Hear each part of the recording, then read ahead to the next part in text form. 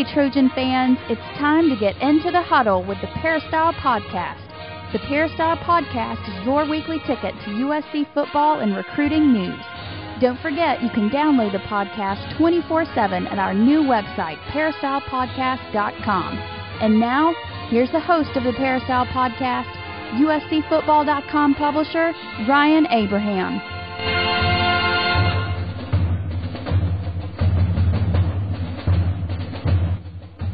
Hello, Trojan fans, and welcome to episode number 101 of the Peristyle Podcast. Today is January 20th, 2010, and we got an exciting show for you this week on the podcast. We're going to talk all about the reaction to the hiring of Lane Kiffin. Now that the dust has settled a little bit, what's been going on. We're going to talk with Coach Harvey Hyde, Dan Weike. We'll also talk some recruiting. If you have any questions or comments, you can always drop us an email. podcast@uscfootball.com is our email address. And I wanted to thank our sponsor, Southern California Tickets, sctickets.com, for this segment of the show when we talk to Coach Harvey Hyde. 1-800-888-7287 is their phone number if you need tickets for anything, concerts, sporting events, theater, all that kind of stuff.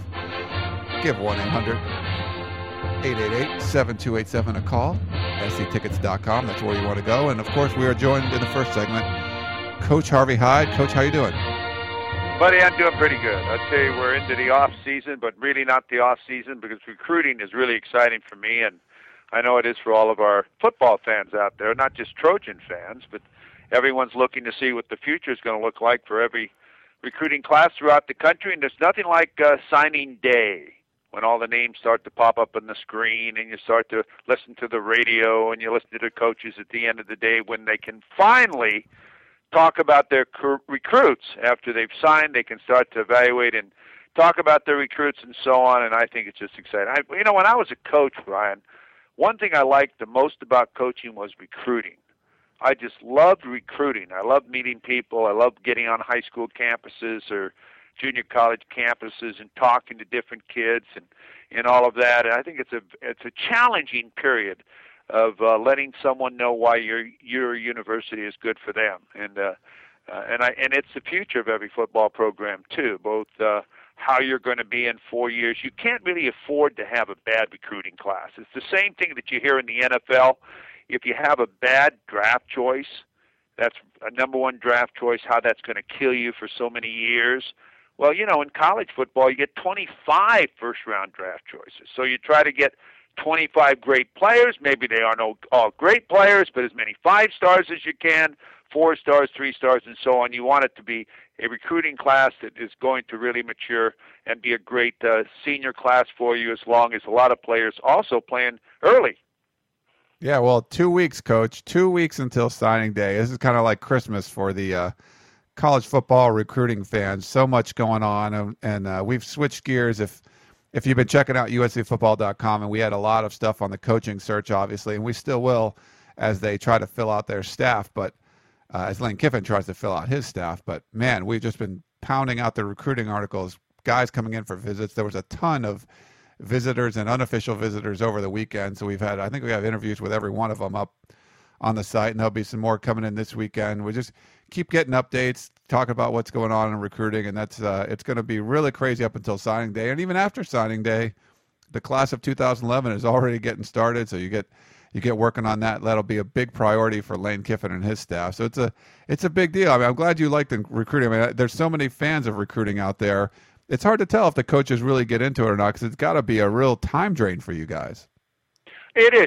There's a lot of coaches that like to recruit, and there's a lot of coaches that don't like to recruit. Now, Pete Carroll was one that loved to recruit. In fact, he was upset, along with Urban Meyer, that you couldn't recruit in the spring. That means the head coach, after signing date, after spring practice. He liked to get out and meet people, and evaluate people, and get in the communities and travel around the country representing USC in the football program.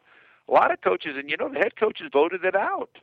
They said, no, head coaches shouldn't be on the road in the spring. And, that just shows that there's more lazy coaches than there are coaches that really want to get out and work.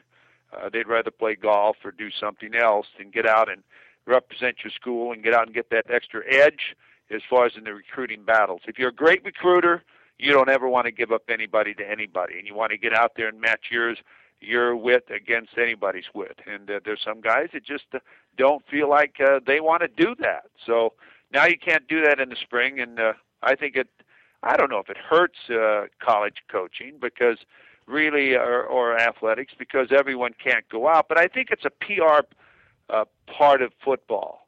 When you go to all the schools or many schools, even if they don't have athletes, I used to stop by, I'd be with one of my assistant coaches, and I'd say, "What school is that?" And he'd say, "Oh, that's Rolling Hills." And I'd say, "Whip off, turn in there." And he'd say, "Well, Coach, we really don't have time. We don't have any recruits there." I said, "I want to go in there anyway. Someday they will." And we'd go in there, and I'd walk in the principal's office and introduce ourselves, and she would get all excited, or he would get excited, and of course call the coach up to the office, and we'd make a presence. We'd say, "We're here. We just want you to know that, this year we're not recruiting any of your athletes, but in the future we'd certainly like to, be here and be accounted for when you don't have a player." And I think that really works that way. And I that's just the way I was. A lot of people don't do it that way, but I did it. Now, you talked about Pete Carroll, and that's one of the things he's going to miss. That was interesting. I mean, it was an interesting thought for me.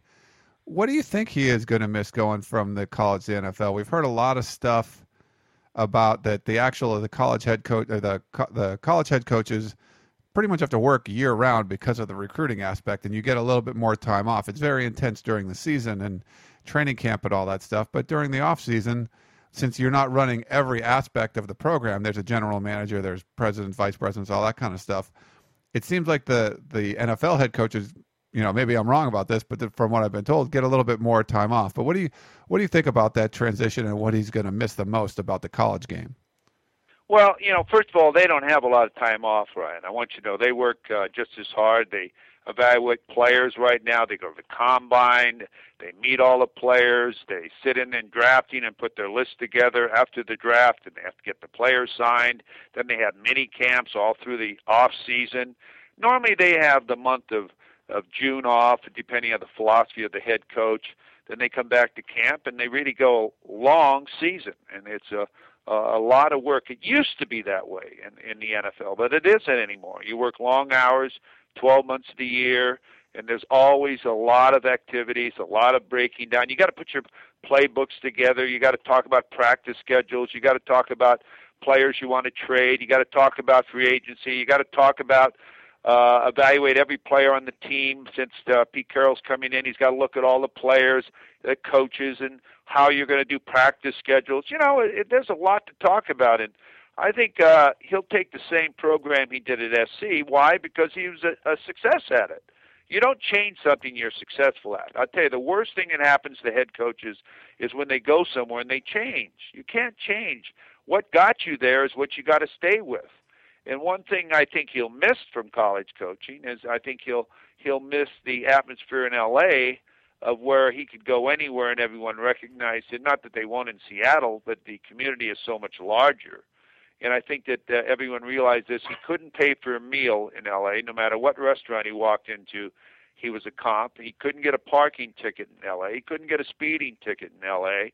I mean, a lot of that is different in other communities. When you're an NFL coach, people look at you like, hey, we're paying you $7 million a year. We're paying $250,000 for our executive suite box and so on. You're supposed to entertain us. You're supposed to do this. All of that rah-rah stuff doesn't do it here. We want you to just get it done.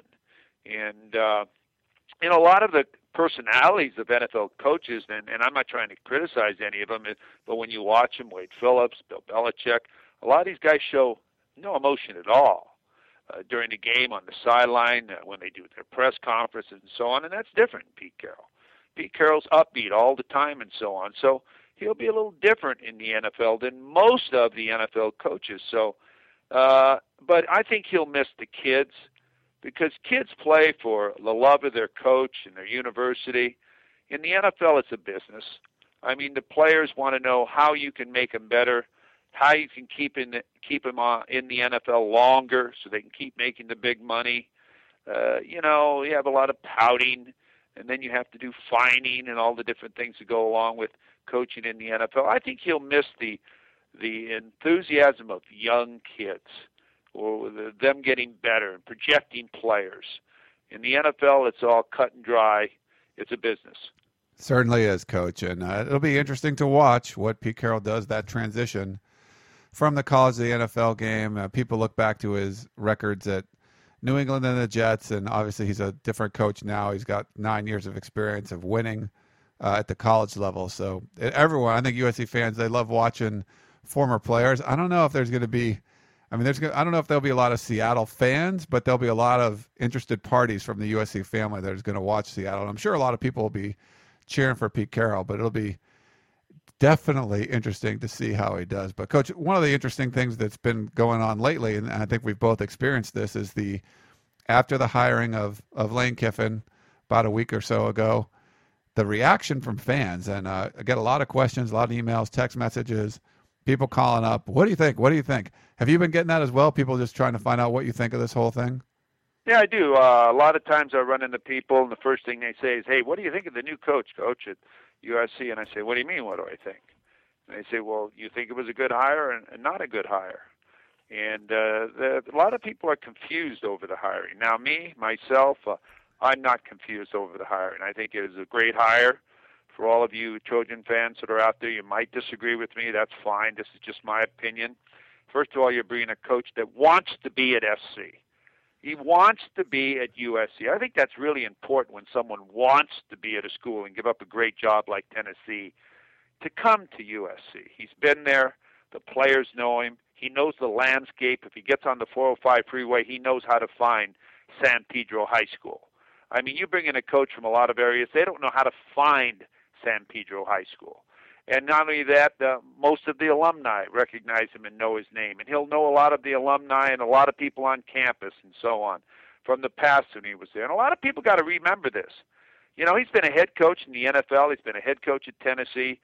He was a young coach at USC when he was there. He grows up. He's grown up.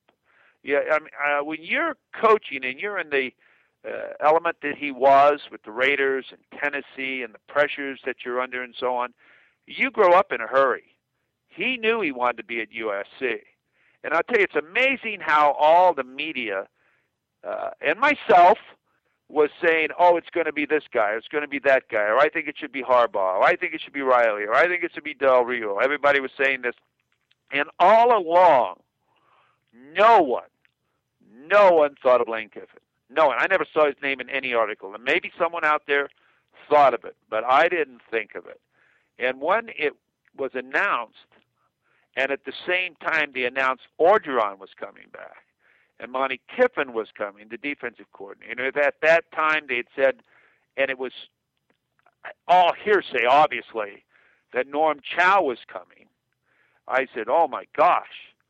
I mean, man, this is one of the strongest hirings I've ever heard of as far as college football is concerned. Because in most cases, if you're a head coach, your job is limited as far as coaching. Your job is really PRing, press conferences, recruiting, alumni meetings, staff meetings, all the things that surround football. You've got to have confidence in your coordinators and your assistant coaches, so when you're gone, you know everything at home is okay. And he's got this type of staff. Now, Norm Chow did not come, and Norm said he wasn't contacted really. That was Mike Garrett wanting him to hire Norm Chow, but again, Mike Garrett didn't force him to hire Norm Chow, and I think that's what's great about Mike Garrett. Mike Garrett gives you everything to win, and he certainly has given Lane Kiffin this opportunity. They're still trying to fill their staff out. They're not sure who's going to be where, but already not even mentioning the coaches that will be a part of the new USC staff. The Orgeron addition, Monty Kiffin addition, along with Lane Kiffin, and whoever fills that out, it's just a great staff, and it's going to be a great hire. Already Kyle Prater is enrolled at school, and that means that one of the top, one poll has him as the fourth best player in America, and he's already in school. So things are turning. All the commits that were thinking about going somewhere else have recommitted, and if they haven't, if you don't want a Trojan, if you don't want to be a Trojan, I used to say, then don't be a Trojan. I used to always say that when I was recruiting, you want to be a rebel, and you know you do. And if a guy says, I don't really want to be a rebel, I said, that's fine. Then you should go somewhere else, somewhere that's better for you. So, he will bring in his players. He will do a great job. He's grown up. He'll be more mature. they always tag him with all of these negative things. I think the press was really hard on him at his press conference as far as his children were there and his wife was there. And instead of saying, welcome to Southern California, welcome home, it was more or less a negative approach. Ryan, I was not there, but what I saw on the reports and what I saw on television and listened to, it was more or less hitting him on violations and this and that and so on, which is a negative approach. And I don't like that type of welcome. Certainly, everyone was aware of all of those things. It's not headline news. I mean, why? Is that headline news when you have a new coach in Southern California? You think it was I think it was a little bush, let me put it that way, as far as the way that the media welcomed him to Southern California. Little bush league, Coach. That's right. I mean, yeah, I think a lot of people felt that, the way he got kind of berated a little bit. I actually wrote an article this week, a little column piece about how he's been kind of unfairly criticized in the media and stuff. So if you can check that out on USCFootball.com. And, Coach, you mentioned recruiting, and he's really done a good job of kind of calming the nerves of a lot of the guys that were committed. Kyle Prater was certainly on the fence and was shaken up. Dylan Baxter, the superstar from San Diego that could play running back or receiver or play some quarterback. He could do some Wildcat stuff for USC.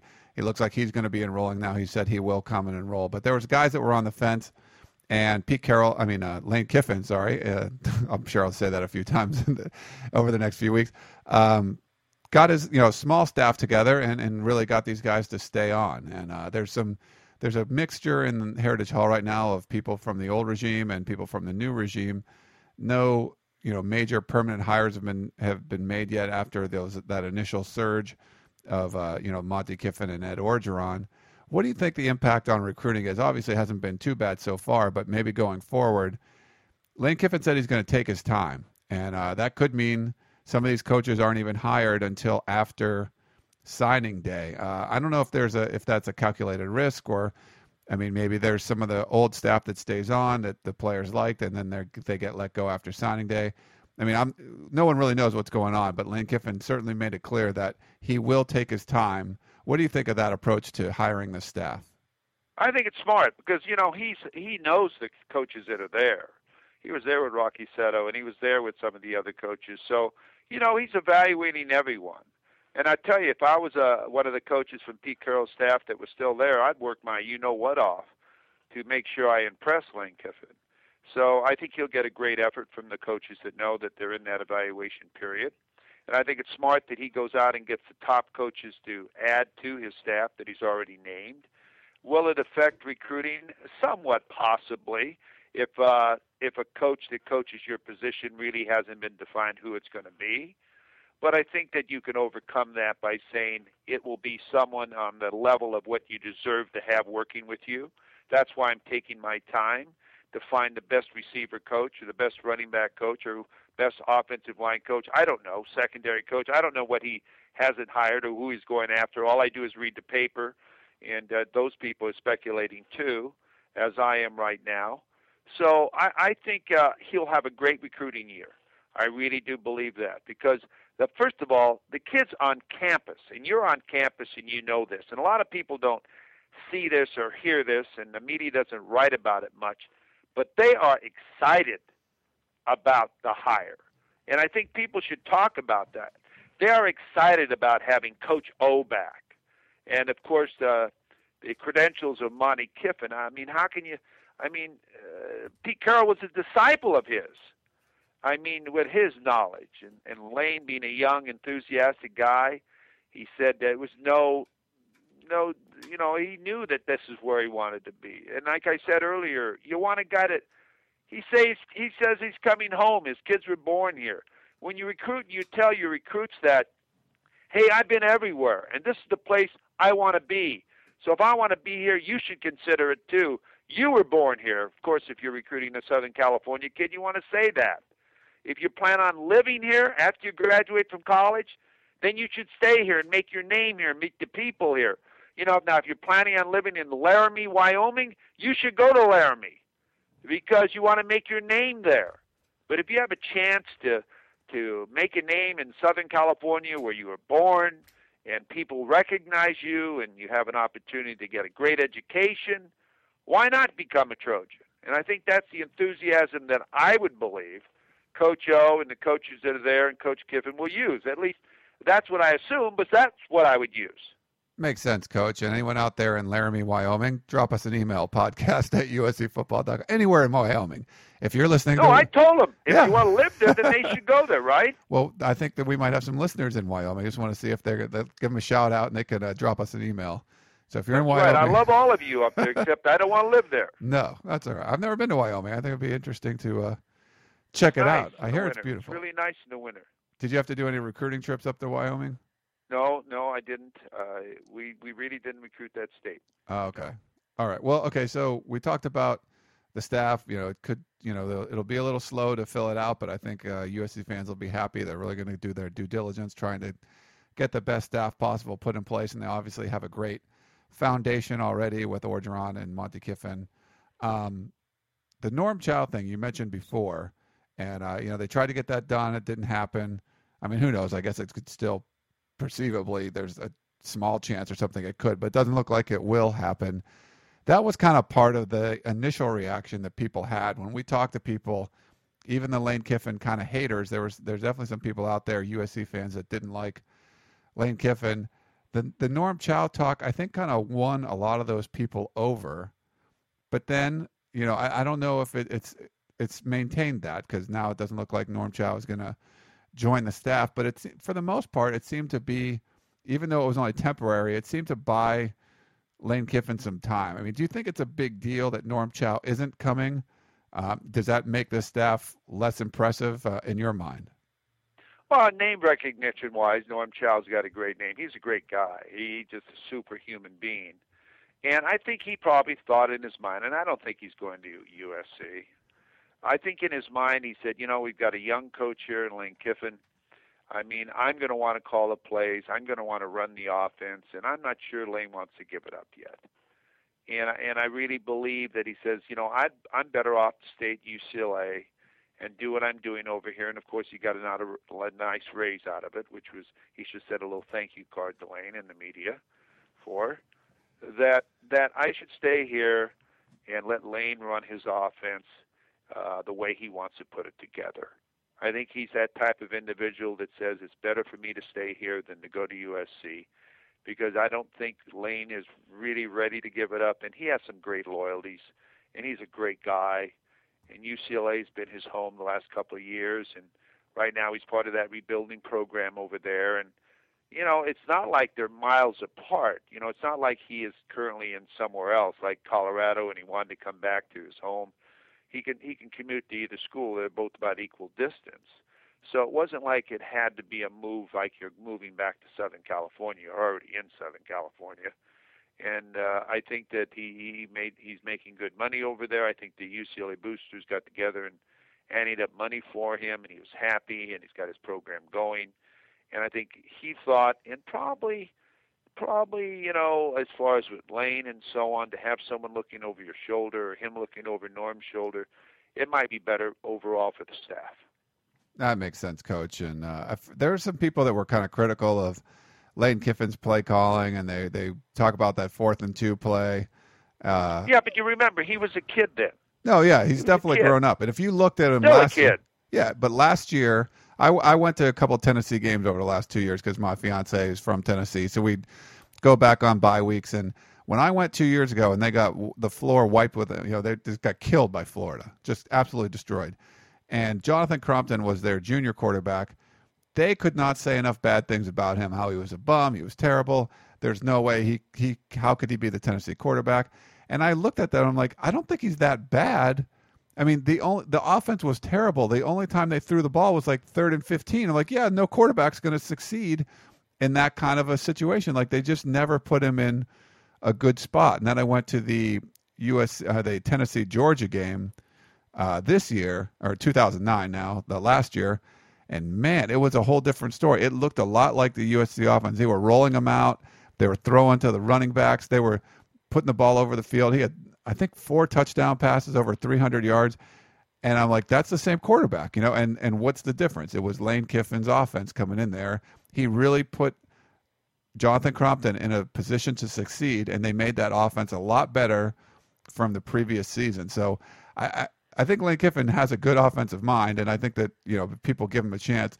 Who knows? He still may hire an offensive coordinator that's going to run the show. He said he would like to call the plays. That's what he normally does, but he didn't say specifically, I am for sure. You know, I think if Norm Chow came, Norm Chow probably would have been calling the plays.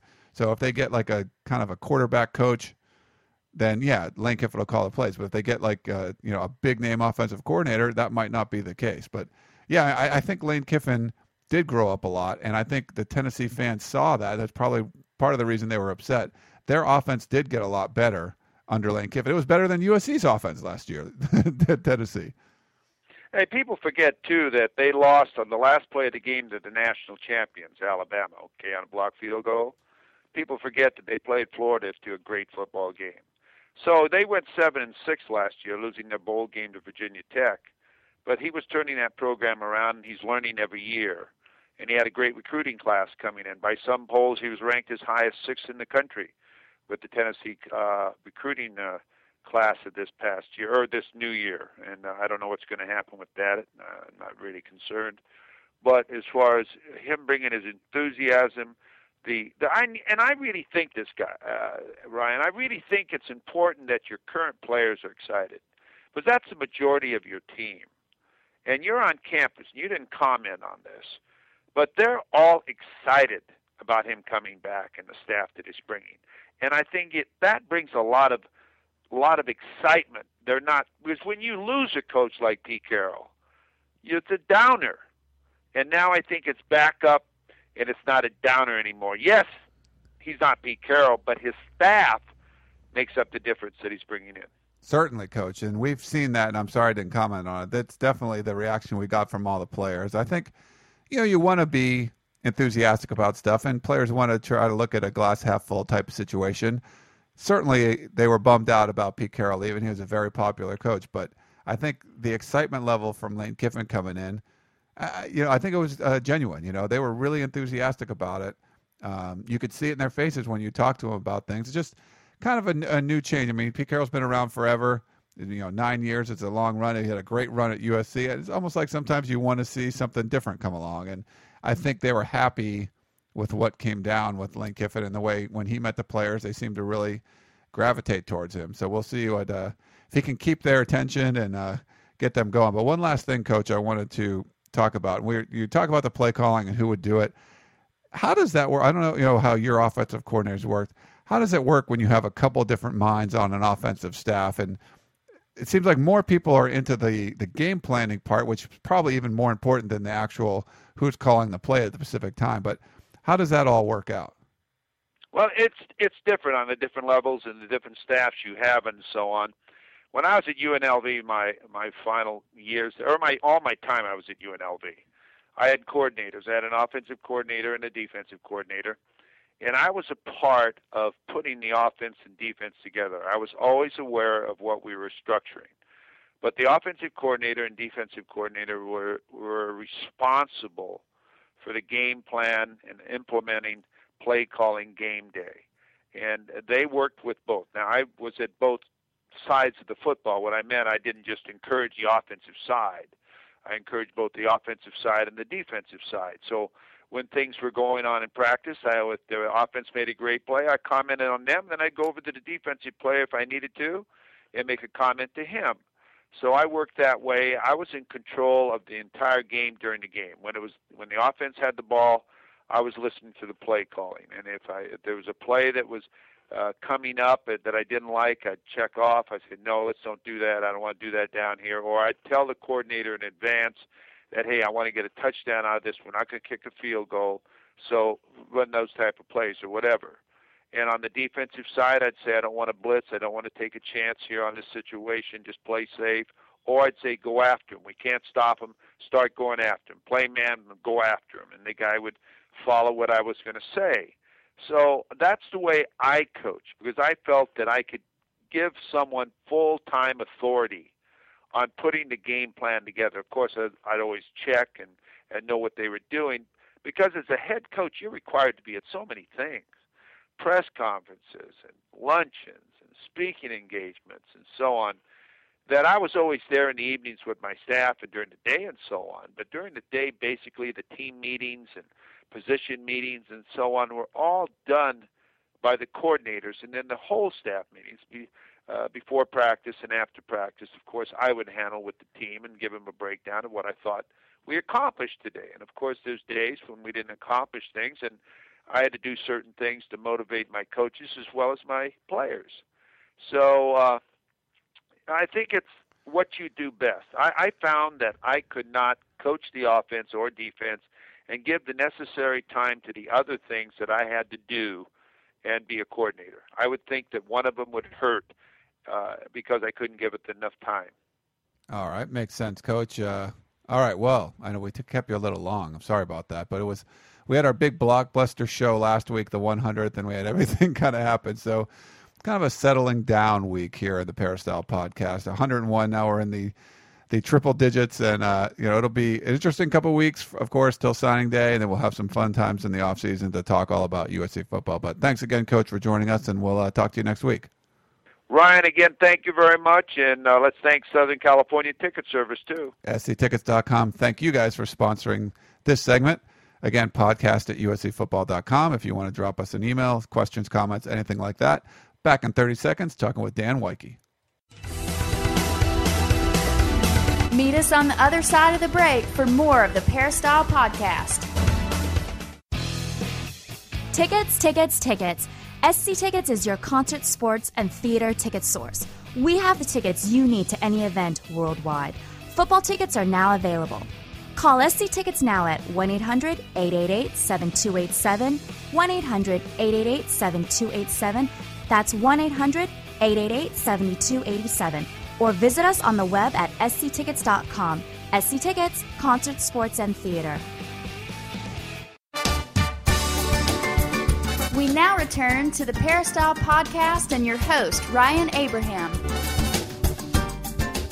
Welcome back to the Peristyle Podcast. We are joined by USCFootball.com beat writer Dan Weiche. Dan, how you doing, man? I'm good. What's up with this rain, man? I know you're out. It never rains out here. You're out in the elements, and it's bad. Dude, there was tornadoes in Southern California. Like boats got thrown around, a car got flipped on its side. It was pretty crazy. One of my favorite tweets I've seen in the last 24 hours was from Bryce Butler blaming Kyle Prater for bringing inclement weather with him to Chicago. Yeah, Kyle Prater is on campus right now, the 5-star receiver from your neck of the woods, Chicago, Illinois area, is out here enrolled now. We're going to talk a little bit of recruiting later on. We're not going to talk recruiting with Gerard Martinez, and the reason is today is Gerard's 30th birthday. So we want to wish Gerard a very happy 30th. We'll try to talk recruiting in his absence a little bit, but Dan, you want to give Gerard any birthday wishes? I prefer not to. No, of course I do, Gerard. Very happy birthday. People who might not be on the site who just listen to the podcast, Gerard works very, very hard. And in my opinion, he's more on top of this recruiting thing than just about anybody else out there. And, it's always like anytime there's a rumor out there, he works hard to either confirm or debunk it. And, he's awesome. I enjoy working with him. Certainly. Makes me look smart sometimes. Sure, and that's not easy to do. Everyone else out there knows that. We're going to talk about we'll talk about the team stuff a little bit first. We got to talk with Harvey Hyde in the first segment about a lot of stuff that was going on. One of the recent stories, and you've got to work with Coach Orgeron before. I'm a big fan of his. I like him a lot, and there's been some controversy about him and the contacts he made with the recruits. There's nothing really kind of finalized yet. Tennessee says they're looking into it. What did you make of that whole situation? I think it was interesting because on the doors heading into Heritage Hall are flyers about the dead period. And, this fell under the timetable of the dead period. And the dead period, it's sort of a misnomer because it doesn't mean that there's no contact. It is permissible to contact people who are already enrolled, people who have already signed letters of intent. You can contact them. So those people that were there to go to class the next day, you're allowed to contact them.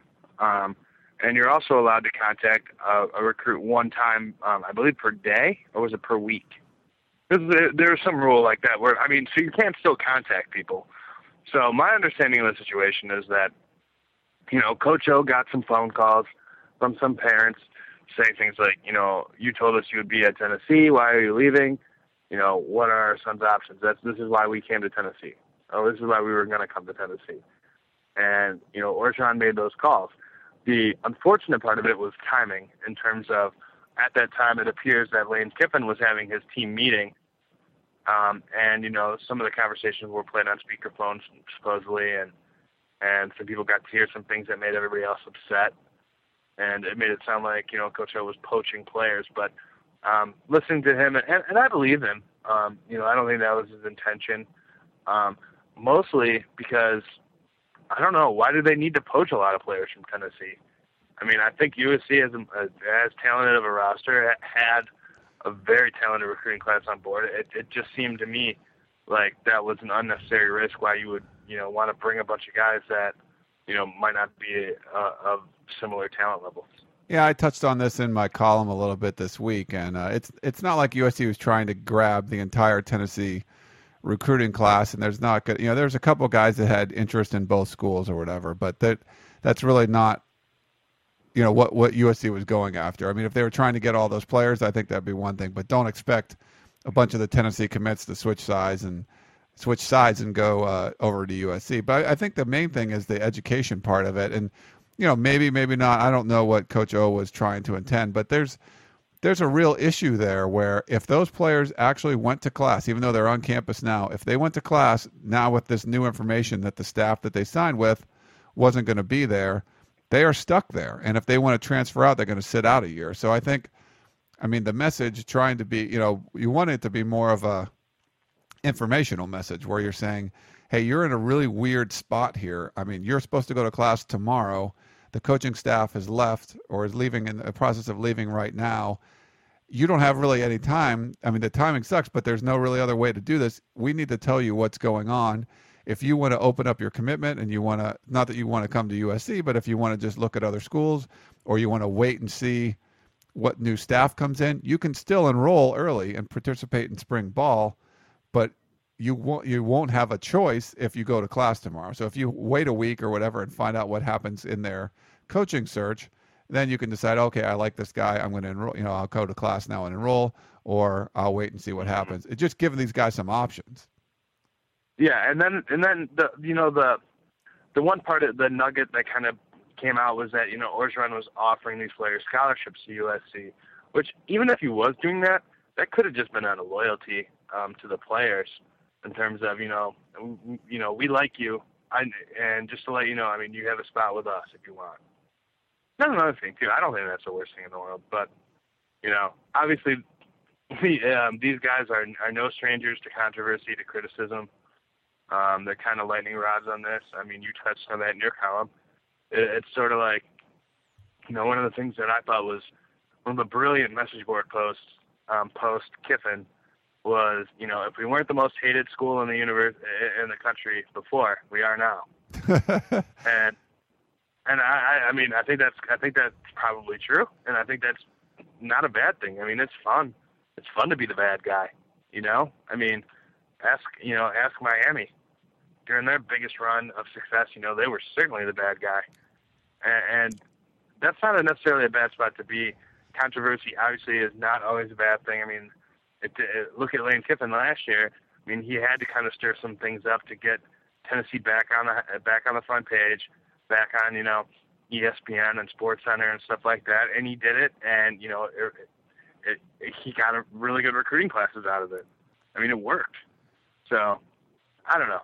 I just think it's going to be fun, to be honest. Sure, yeah. And it's going to be interesting, and it's going to, there are going to be these stories that pop up about, crazy stuff that Coach O's doing. Maybe Lane will say something crazy every once in a while too. I mean, I would bet on that. And it'll be on the Pac-10 and the rest of the college football world to kind of respond to that. And I think it's going to be great. I mean, you saw Neuheisel kind of take a shot during the USC-UCLA game at halftime, and that's fine. I think that's wonderful. He should fire away. And now it'll be on Kiffin to respond, which I'm sure he will at some point in time. And then, when those two teams meet next year, that game's going to even have more importance. I got the feeling that Kiffin's trying to not fire those shots over the bow like he had to do at Tennessee. And he said as much during his press conference that he doesn't really need to do that here. He'll let the play speak. And I think his first job is going to be to show the world he means business by getting this recruiting class in order. And I think he's done a really good job so far. There was guys that were on the fence. He seemed to pull them back in. And it'll be what he does over the next 2 weeks leading up until signing day, which guys he hired, which guys he is able to sign.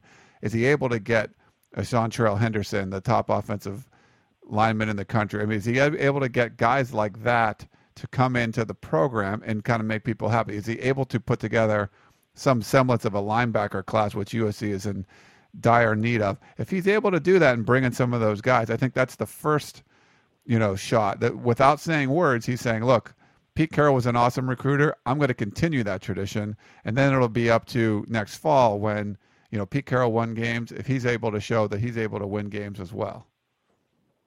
Even at this point, obviously the linebacker thing is an issue. Let's just assume they sign nobody else. From a skill position standpoint, this is probably their best class in how many years? In terms of receivers and running backs, they have some, in tight ends, they have some uber talented guys on board, guys that are saying, that are either going to enroll, that have enrolled, or that are 100% solid in their commitment. It's pretty remarkable that they've been able to kind of keep that core of guys together. And now you've got these, you can make your final push at your need spots. You're going to be calling, Seantrell Henderson, you're going to be calling Christian Jones and Chaz Green and really working those guys. And, if you land one of those three guys or two of them, we're talking about, a class that whether it ends up at the top of the, the Rivals rankings or not, we're talking about a great class in terms of, just excitement and buzz and the fact that you're able to bring in so many playmakers on offense. And then you consider the fact that when Lane was at USC, that offense was still scoring a ton of points. And now you add guys like Robert Woods, Kyle Prater, Dylan Baxter. Yeah, I think Matt Barkley's got to be pretty happy with the guys that are coming in. Yeah, he is. I've talked to him about it. He's ecstatic. And that's not to say he didn't feel like he had weapons last year, because obviously he did. But, you're replenishing at need spots. Receiver was a spot where you had, a really, really good player in Damian Williams, maybe a great receiver. And then you had some good guys. Rojo was good last year. Bryce Butler at times was good. When he got the chance, but those guys weren't on Damian Williams level, and that's not to say that they won't get there, because I think they can. I think Rojo can have a great year, and I think Bryce Butler can have a great year. But then you start to supplement those guys with these young players with just super high ceilings, guys like Robert Woods and Prater, and if Dylan Baxter ends up a running back or in the slot, who knows? It really those are three guys that it seems like as of right now could come in and play almost right away. No, I agree with you. And I think these guys coming in too, part of the reason they're coming to USC is because of Matt Barkley. And I think I don't think you can underestimate that, because there can be a certain connection there when you get a guy like a Kyle Prater who comes all the way across the country. Part of the reason he's coming is he sees a bright future for a young quarterback that he can spend his whole career with pretty much at USC. And I think that, you can create a bond there between players like that. And I think Barkley can almost look at this class and say, it's almost like these are his guys, even though they weren't part of his class. Yeah, no, I agree with that. And I think that, that's one thing that Barkley's really good at is, sort of that forming those bonds and stuff like that. Because that was one of the more underrated things he did last year, was he won that locker room over. There were guys early in the year that thought Aaron Corp got screwed. They thought Mitch Mustain got screwed. And by the end of the year, I don't think anybody thought that those two guys should have been playing. Nobody I talked to thought that, from young guys to, the 6-year seniors. Those guys all stuck with Barkley, and, that's a testament to his personality, the way he handled himself in the huddle and the locker room and all of those things. So, the future is very bright for him. And now, you talk about, you add these other pieces that he can grow with and form those special bonds with. I think the ceiling for the offense right now is incredibly high. No, it certainly is, and this is basically Lane Carroll putting his stamp on. I mean, Lane Carroll. Oh my God, I said Pete Carroll before. Nice. I said Lane Carroll. Awesome, Lane Kiffin. I still write 2009 on my checks, so it's that usually happens till about March. Yeah, no, I'm with you there. But this is Lane Kiffin's stamp on the program so far. The first part was getting these guys to stay committed, and they had a big group of commits that came in over this past weekend, officially and unofficially. Guys like, DJ Morgan, Randall Telfer, Robert Woods came in, Dion Bailey, Jesse Scroggins, George Uko came in officially, Anthony Brown, Demetrius Wright, Xavier Grimble, ton of recruited guys that were in. And I think that was an important weekend for USC fans just because they needed to meet Lane Kiffin or Lane Carroll, either one. You want to meet Lane Kiffin, Monty Kiffin, Ed Orgeron, some of the guys that are still on the staff.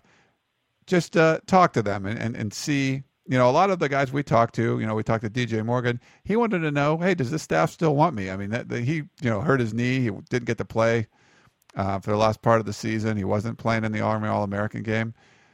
Yeah, he didn't know. Is Lane Kiffin going to say, we don't really want to recruit you anymore, even though you've been committed for a long time? I mean, they all needed some kind of reassurance from this staff. And to a man, seemed like everybody got it. I mean, Kyle Prater, when he got it, now he's enrolled right now. Dylan Baxter, same thing. He announced on TV yesterday that, he's going to enroll at USC. Anthony Brown looks like he will as well. He just needs some SAT stuff to come through. But the guys that were pretty much to a man, there was one guy, Schaub, the JC lineman that did not, but he had some great issues as well. Wasn't really sure he was going to be able to get in or anything. But the guys that USC wanted and the guys that are important to this board are coming in. And that's, I think, the first big step for Lane Kiffin. It seems like so far he's off to a good start even with the incomplete staff that he has right now. Yeah, no, I mean, I completely agree. I think that was priority number one, and now here comes priority number two is, okay, now that you've got these guys, the guys that were here, the high-profile guys, the guys that you want locked in, now you start to go get your guys, and now you start to go after the guys that you think this team needs. That's going to be guys at linebacker. It seems like they're throwing out a lot of secondary offers, like corner and safety, some defensive line guys, which is no surprise considering Ed Orgeron, and I mean, it looks like they're going to try to sign a full class, at least get there or get close to it. I mean, with the way that the offers are flying off the table right now, I mean, it's exciting, I think this class is going to look dramatically different than people thought it was, maybe 4 months ago, but not for bad reasons. I mean, you're going to see, you still get those cornerstone guys like Prater, Woods, and Baxter, those 5-star guys. And now you start to add in these other kind of mystery guys that start to come off the radar. And, don't think that, Orgeron's ties in the South are going to help. Kiffin, even being down there for a year, is going to help. And then another thing, too, that I think kind of gets lost in this is that, Kiffin's a young guy. That's not a bad thing when it comes to this, I mean, that was one of Pete Carroll's charms, was that even though he wasn't, young in years, he acted like he was like 18. And I think that's going to be something that, is going to help USC on the recruiting trail, is the fact that Lane Kiffin he's 34. I mean, if you just had to bet who was going to do a better job relating to players on a personal, one-to-one level right now, and if you were going to say either Lane Kiffin or, I don't want to say Joe Paterno, because that's like the polar opposite, but a guy like Ralph Regent, Who do you think would do it? Yeah, you got to go with the younger guy, and I think that people talked about that. Even like Mike Williams and guys that he recruited when he was here at USC before talked about that. He was being a younger guy, he was able to relate to guys, but I think he still had enough respect that it wasn't just like a buddy, but he was a coach, but he was able to relate with players. And I think that's going to be one of his strengths now that he's at USC as the head coach. You see that footage of him, jumping up and down on the sideline at Tennessee where he knocks a guy over, and he's just going nuts and stuff like that. That's very Lane Carroll of him. Yeah. It's funny. It's almost like I think Kiffin and Carroll did almost the same thing. I can't remember who it was at the bowl game, but Carroll was excited about a play, and he pushed somebody like it was just an act of exuberance, and I got an email like it wasn't a Jim Levitt push. No, it wasn't with a poker to the face or anything. Do you remember who I don't know if you saw it on the broadcast, but who he pushed? Yeah. It was it was interesting, and I got some emails about it like, is Pete Carroll hitting people? I'm like, no, he was excited. It was fun, it was kind of fun. And you saw the same thing with Lane Kiffin. He did that too. I think it was Crompton on the sidelines, like going. And he knocks him over too. That's a great clip. I love that clip. So that was very Lane Carroll of him. I like that. That's good. But some of I think some of the criticism the concern, at least with the USC fans who follow this very, very carefully, because recruiting is that important. And we try to cater to that, and we put up as many recruiting stories as we possibly can, especially the signing days time. Linebackers, of course, people put a lot of, thought that Ronald Powell could play outside linebacker for USC. It looks like he's 100% committed to Florida, but I'm sure Orgeron is still going to, try to do some magic there, but that does look like it seems a little too late. But Christian Jones is another a 5-star guy out of Florida, outside linebacker from Winter Park, Florida, that I think USC fans are excited about. Some people erroneously reported he was visiting this past weekend. That's not true. It looks like he will come in to visit USC this weekend. So that could be a huge get. If they're able to get kind of a last-minute guy like that, 5-star linebacker. And then, other names out there, Josh Shirley from Fontana or Hayes Pullard from Crenshaw, a place that USC's had a hard time getting guys out of sometimes. A bunch of different names out there for potential linebackers. And USC can't strike out. That's going to be a key for this class because I think they need two. I think they need two of those three just to bolster. I think we kind of agreed that one of Kavanga wasn't probably going to play at USC. Just didn't seem like it. No, it didn't. Not next year. Yeah, he wasn't really. No, he just wasn't there almost.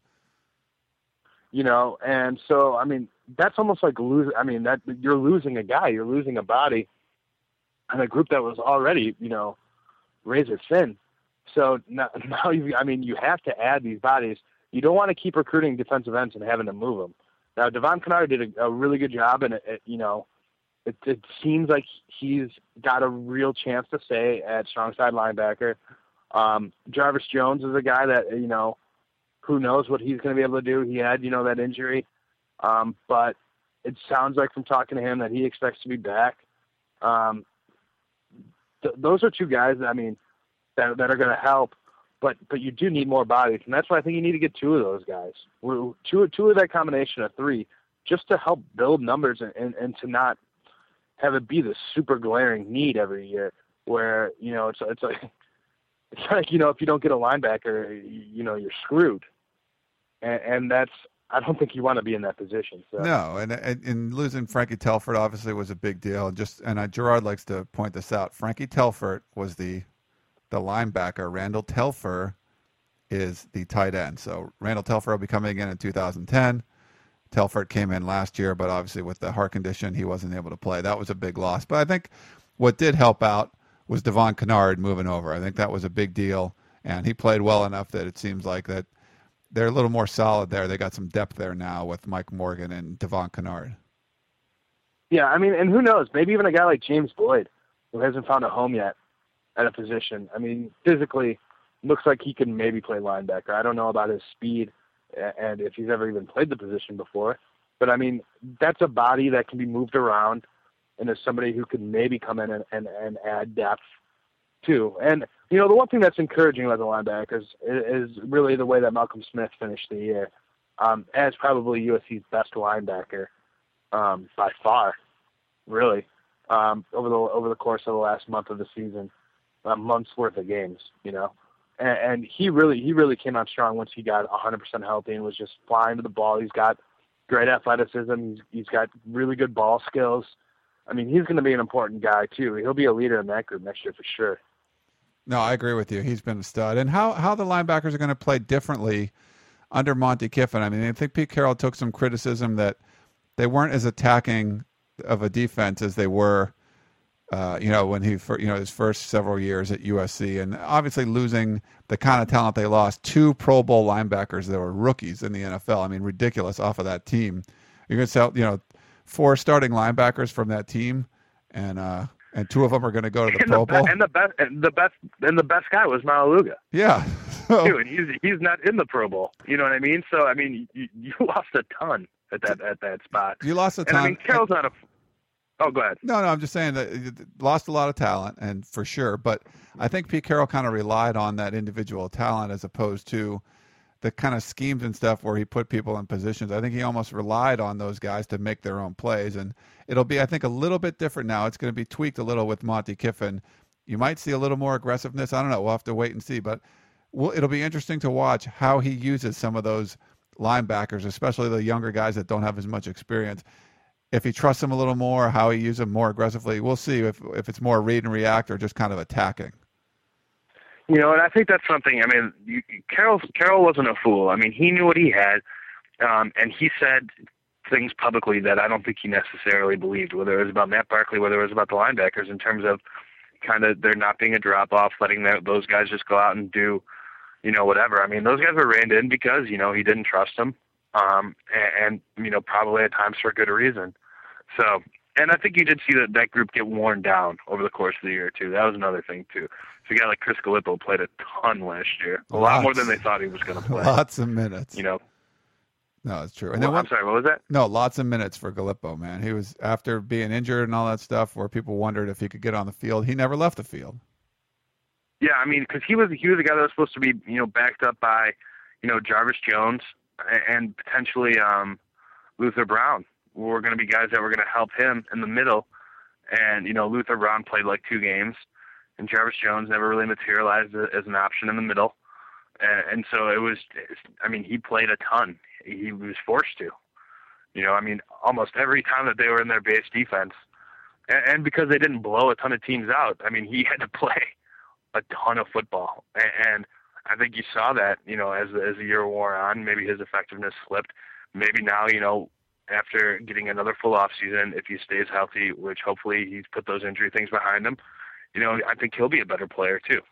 Yeah, and then one last thing, Dan, before we go, just on the offensive lineman side, you talked about Barkley's got to be extremely pleased with some of the guys they're bringing in, but not a lot of beef there. You got, Big Dak Smith that's already committed to USC, but some big names on their board as far as offensive linemen, and with the offensive line coach position kind of still up in the air, I don't know. It's going to be interesting to watch coming down to the final 2 weeks what goes on there. But Santrell Henderson, the top tackle, the top offensive lineman in the country, he's a top 5 player. He's high on USC's board. Chaz Green's another Rivals 100 guy. Giovanni DePaulo's a Rivals 250 guy, a couple tackles and a guard there, but all have high interest in USC. I think they would love to get, at least 3 or 4 guys in this class coming in on the offensive line. And it'll be important. A lot of skilled guys out there, but you need the beef too.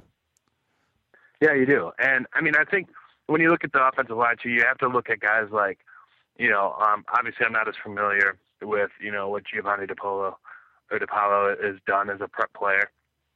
I know they like him.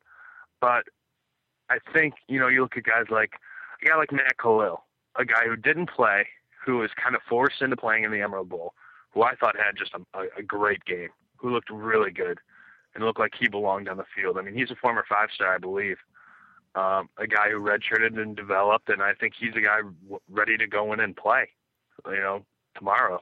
Tyron Smith is going to be a better player because he's finally got that one full year of being out there and knowing exactly, the way things go, and he's going to be a better player too.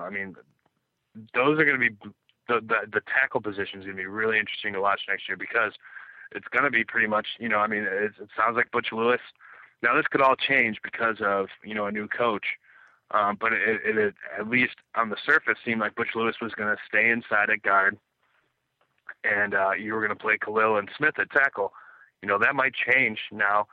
You wonder about a guy like Khalid Holmes. Is he finally ready to make an impact? He's a guy who certainly looks the part of just a big, nasty offensive lineman. And he's a guy I think who could come in and do some good things. Zach Heber is still around. There's some talent there, but you're right. It's certainly thinner than it was a year ago when, you're talking about a group that can maybe go 9 deep on the offensive line. That's not the case.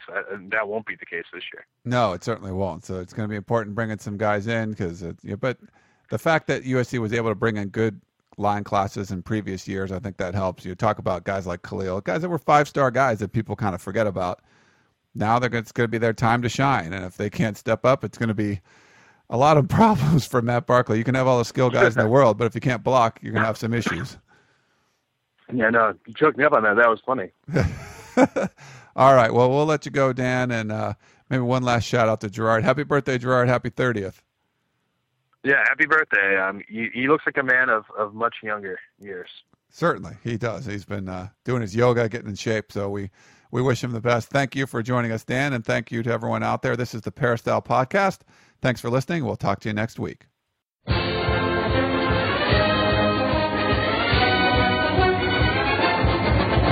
You've been listening to the Peristyle Podcast presented by USCFootball.com. Be sure to tune in next week for the latest news on Trojan football and recruiting. And don't forget, you can automatically download the podcast directly to your iPod or MP3 player for free. Just click the iTunes link on peristylepodcast.com or search for Peristyle Podcast at the iTunes Music Store.